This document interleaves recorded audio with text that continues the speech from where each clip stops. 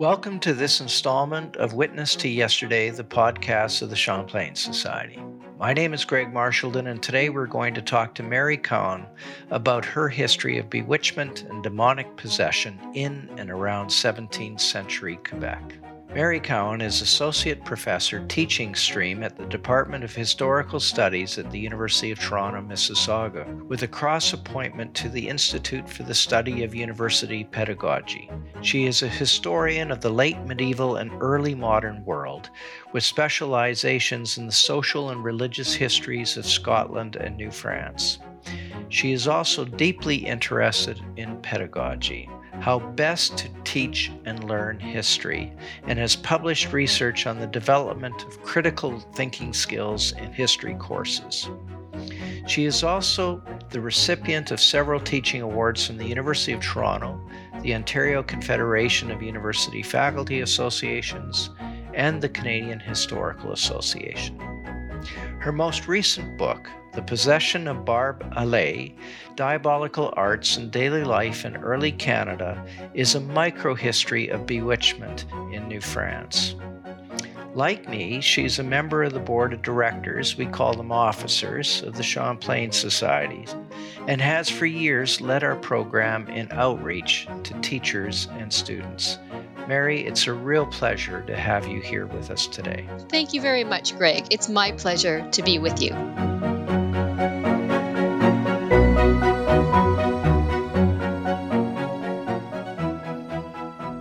You describe this book as being inspired by and very much within the tradition of microhistories, including Carlo Ginzburg's The Cheese and the Worms, that was published in 1976, and Natalie Zemon Davis's The Return of Martin Guerre, which was published in 1983. Now, what exactly is a microhistory, and how does your book fit within this tradition?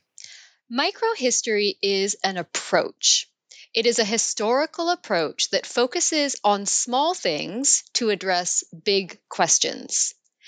It looks up close at a single object of study, paying attention to the details that we can see in historical sources, but also steps back into the wider context of those sources so that we can draw more expansive conclusions. The microhistories, such as the ones that you just mentioned, can be really powerful ways of presenting historical research. They often center around a topic somewhat outside the mainstream of historical research, and that can open our eyes to greater complexities in the past. In doing this, they uncover information about the lives of people who are usually left out of the historical record, and they take these people seriously as subjects worthy of investigation. So that's what microhistories do as an approach. And when done well, microhistories are really engaging. As a convention of their structure, they make the process of how we understand history part of the main story. So they discuss what we can and can't know from our sources. Sometimes they even include the historian as a character in the research. Then, as a convention of style, microhistories tend to be written very clearly, sometimes even playfully, which makes them appealing to a wide audience. Are there microhistories other than your own with a Canadian focus? Yes, there are. For the early period, the most well known is probably Alan Greer's book, The Mohawk Saint, Catherine Tekakwitha and the Jesuits. For your listeners more interested in more modern history, there's Ruth Sandwell's essay, History as Experiment, Microhistory and Environmental History. The book that I've written fits into this tradition by taking what seems like a small topic, this one case of suspected bewitchment for a few years in and around the town of Quebec, and analyzes the historical sources carefully in detail to learn about the everyday lives of ordinary people, then connect these details to larger themes in early modern history. The scene of the bewitchment that you describe is New France in the years just before it became a royal colony in 1663. It focuses, of course, on Quebec City and the settlements that were snuggled around it. As our witness to yesterday, describe what you would have seen and perhaps smelled as you arrived for the first time in New France. Right. Well, if you were arriving from France, you would arrive by ship. And so you would first see the town from the St. Lawrence River, which would give you an excellent vantage point. You would notice that the settlement had both an upper town and a lower town, as old Quebec City does today. You would certainly notice that the upper town was built on top of a cliff about 40 meters high, and that is where the most prestigious buildings were located. These buildings included the College of the Jesuits, an Ursuline convent, a hospital, and the residence of the governor that was given the rather grand name of the Chateau Saint Louis. Looking down, you would see the lower town at the shore of the river. This was the center of commercial activity, also where a lot of the houses were found. Depending on exactly where you came from in France and how far you had traveled, you might think the settlement was quite small. It had probably fewer than 800 residents when Barbalet arrived. For a point of comparison, Paris at this time had about 500,000 people. You were curious about the smells, too. Well, again, depending on where you came from in France, you might think that this town smelled pretty good. Cities in early modern Europe had a reputation for what people called bad air, and travelers could smell the cities as they approached.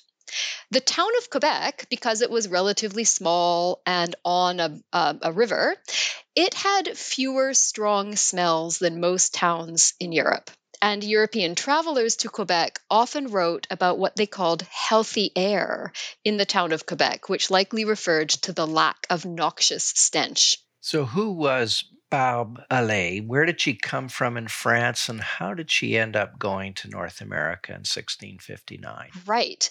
This is one of those questions we can only partially answer.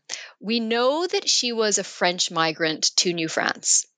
She was born near the city of Chartres, which is southwest of Paris. We know that her father's name was Jean-Baptiste Allais.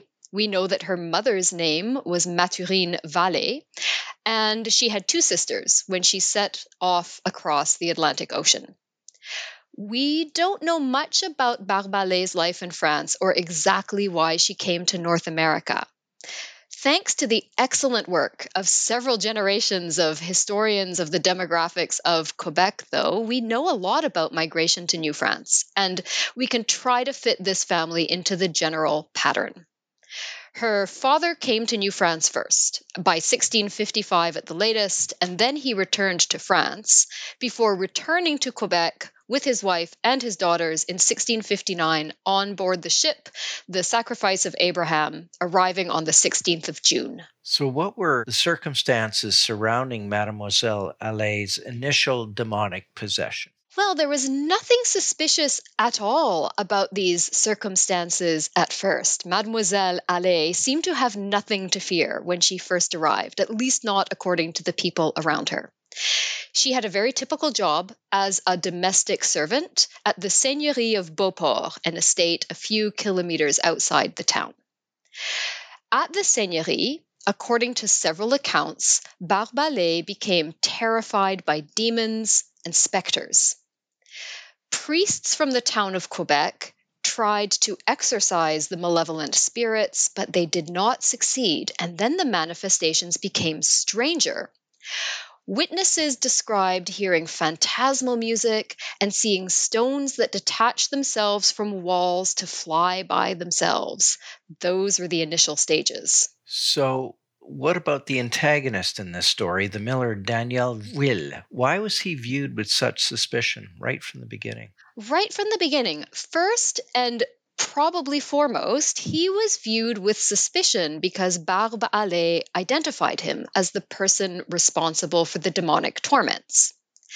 This identification made sense to the people around her because Daniel Vril was probably already looking pretty suspicious in people's minds. One reason for this was his religious background. Vril had been a Huguenot, which is a French Calvinist Protestant. As a Protestant, he would have been expected to renounce this Protestantism before arriving in New France, because by this time, by law, only Catholics were allowed to settle in the colony.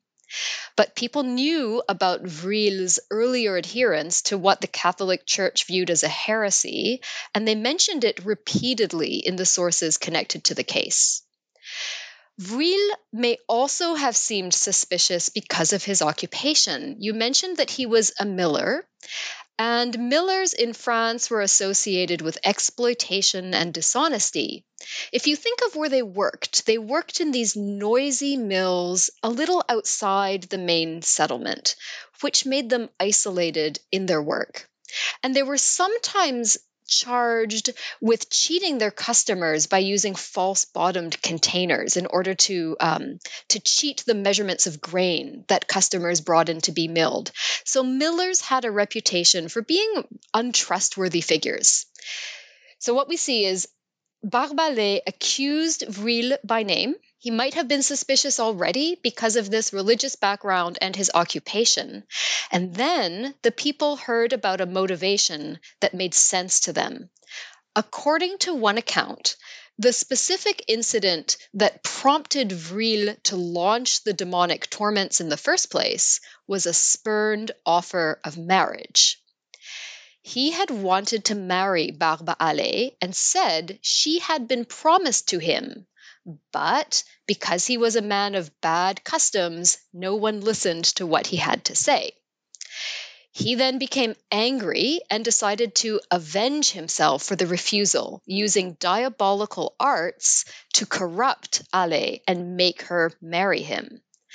That motivation was credible to early modern French people because they believed witches were motivated by spite, especially envy when denied something they desired. Here, Vril desired to marry Ale and was denied. Spite and ill will ensued. So, looking back out into the broader history of the period, you described this very well, but explain to us why the settlers in New France were so anxious, so on edge during this particular era.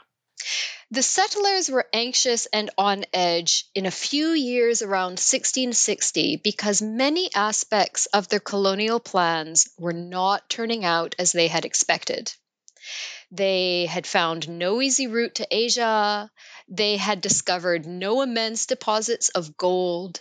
The indigenous people in North America were not simply becoming French, as some in France had rather arrogantly presumed, and the French crown was having trouble attracting migrants. Several of their missionary endeavors were falling apart, and the French in North America were intermittently at war with several groups.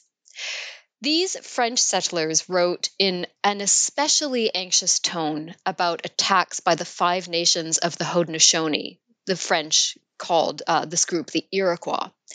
And although the French did not completely understand the complex international relationships of the Haudenosaunee, they knew their settlements were vulnerable to attack, especially when these French settlements were cut off from France because of ice in the river for several months every year.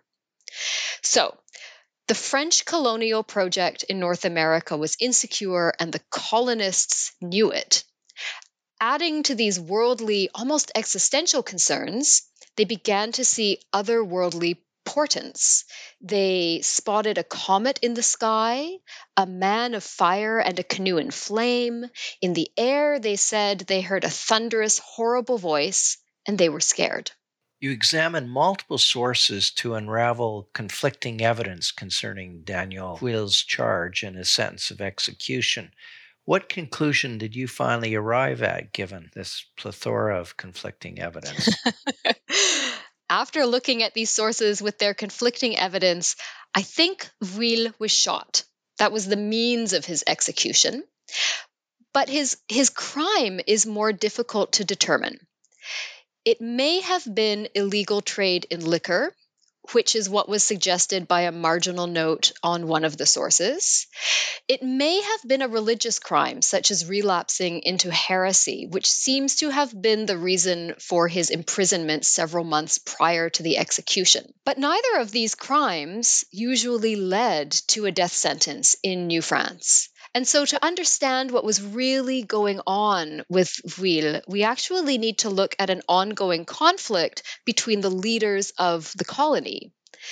The governor, Pierre de Voyer d'Argenson, and the bishop, François de Laval, did not get along.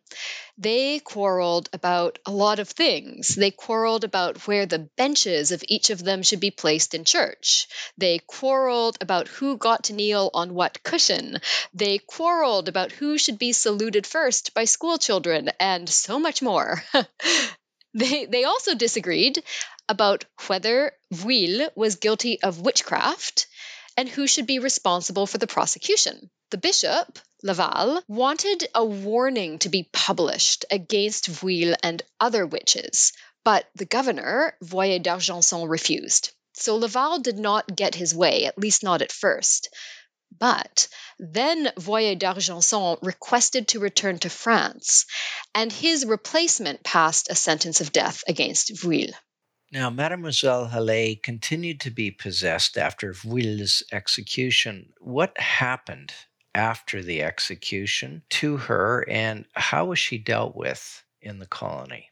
Right. Well, after the execution, the possession continued, and Barbalet was not held to blame for this. So different people in the colony continued to try to help her.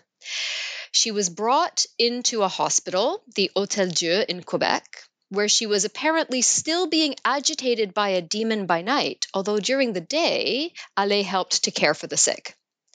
The nuns at the hospital were supposed to look after their patients' bodies and souls. Hallé's main protector against demons was the nun Catherine de Saint-Augustin. Catherine already had a reputation for fighting against demons. Her confessor said he had once seen Catherine's arm as black as ink from the demon's blows. So Catherine tried to protect Hallé, but in spite of her efforts, Barbalet was still suffering from possession when she left the hospital and returned to Beauport to resume her role as a servant. It was here at Beauport that she was finally liberated from her demonic torments, and this happened through a dramatic ritual performed by the seigneuress, the wife of the seigneur at Beauport, a woman named Marie Regnoir. Regnoir used a relic from a recently deceased Jesuit priest to conjure the demon and then command it to depart. In what ways was Barbe Hallé's possession similar to other possessions of the era, and what ways was it different?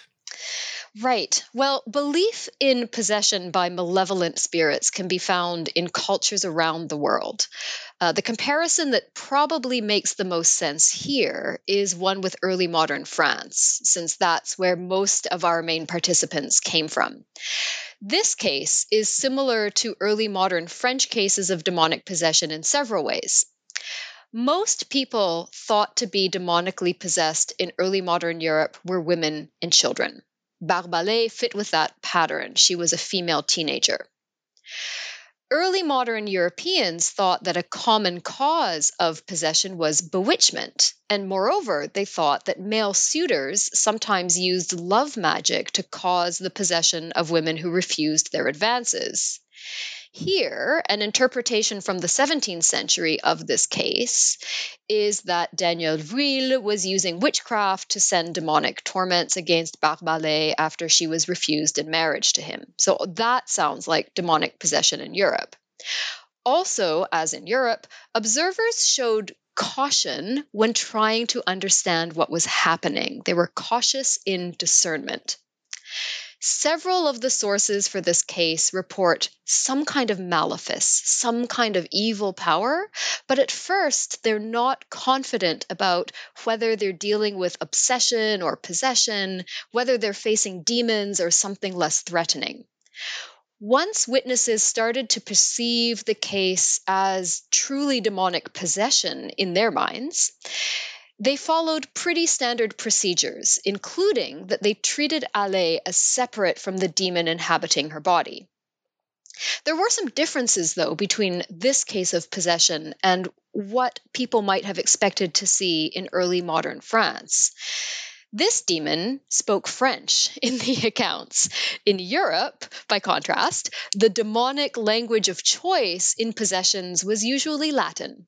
Although, sometimes the demons employed Greek or Hebrew or a modern language not understood by the possessed person. But here, the demon spoke French.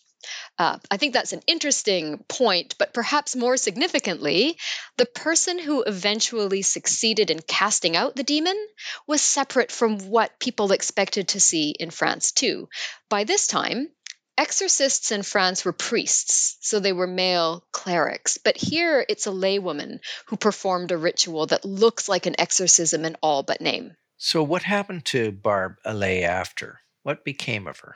Well, her life after the possession ended was really quite remarkably unremarkable, considering all of the attention that went into this possession.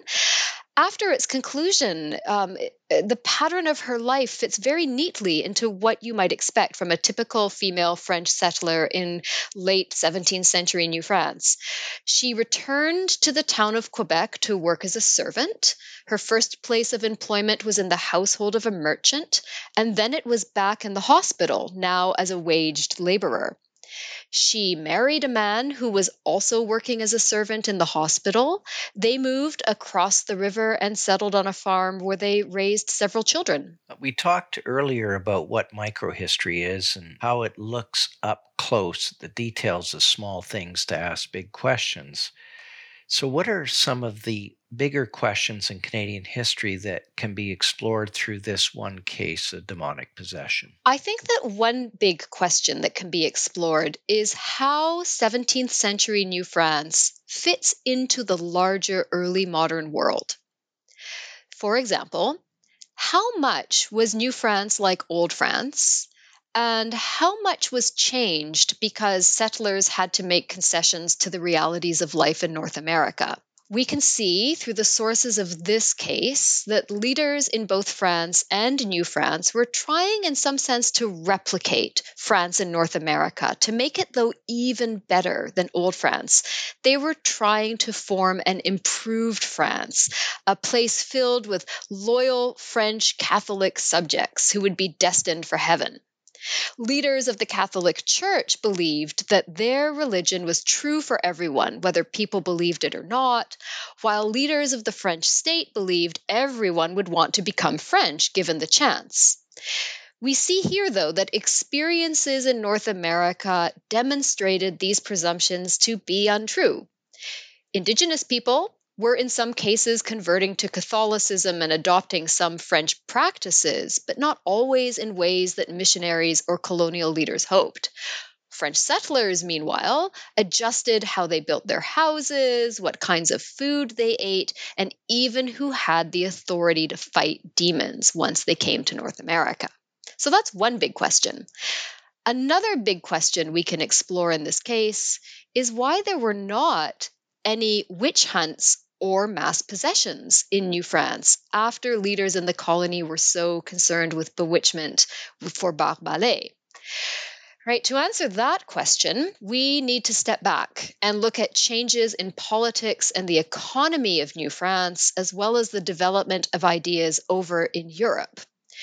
We can see that the colony of New France, after about 1663, was becoming more secure politically and economically, but that its religious culture was changing from what the French founders had wanted. And these founders' earlier ideals were receding from view. Although many French colonists still believed in witches and demons, learned opinion in Europe was shifting into a different direction, and doubt was becoming more prominent in educated demonology. This opinion had an influence in New France, where leaders were becoming more and more reluctant to prosecute possible cases of witchcraft. That's a second big question. The big question that was most surprising to me was how anxious the colonists were. We come to this history with the benefit of hindsight. I first encountered this history while on family vacation in Quebec. I was reading the letters of a 17th century French nun named Marie de l'Incarnation.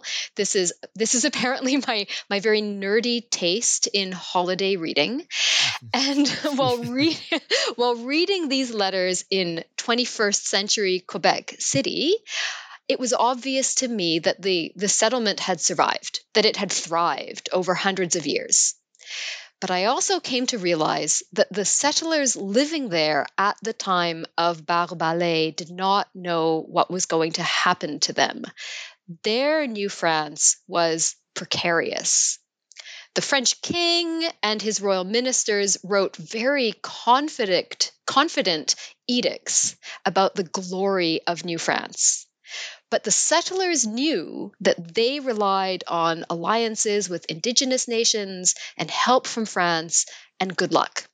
So I was reminded by these settlers' accounts that we need to look beyond how things turned out to how people in the past thought about their own time. Well, Mary, I can't let you go without telling everyone that you've been instrumental in designing and launching an innovative new series of resources for educators. It's entitled Teaching Resources from the Champlain Society, Primary Sources in Historical Context. Now, it draws on the Champlain Society's vast catalog of primary materials, and its aim is to provide teachers in both elementary and secondary schools with new tools for teaching primary sources to students and to really engage them so that they will better understand the past. Can you give us an example from this series, perhaps relevant to the book that I've just reviewed with you?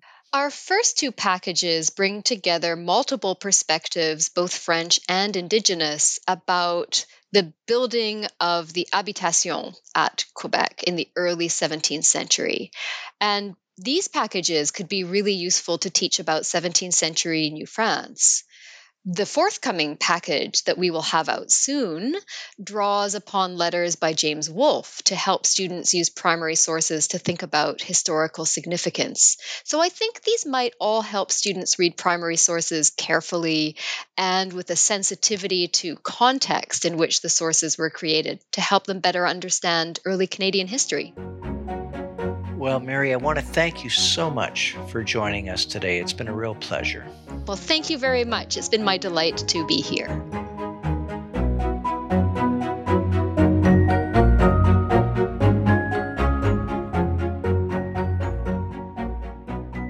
My guest today was Mary Cowan, the author of The Possession of Bar-Ballet, Diabolical Arts and Daily Life in Early Canada, published by McGill Queen's University Press in 2022.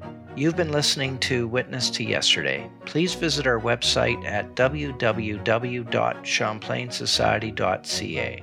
The best way you can support this podcast is by becoming a subscribing member of the Champlain Society. Also, if you like what you've heard, let your friends know by forwarding this podcast through the social media of your choice. This podcast is made possible by the members of the Champlain Society who work hard to bring to life original documents in Canadian history. We want to thank the L.R. Wilson Institute of History of McMaster University, as well as a consortium of Canadian scholarly book publishers that includes the University of Toronto Press, UBC Press, McGill Queen's University Press, the University of Regina Press, and the University of Ottawa Press.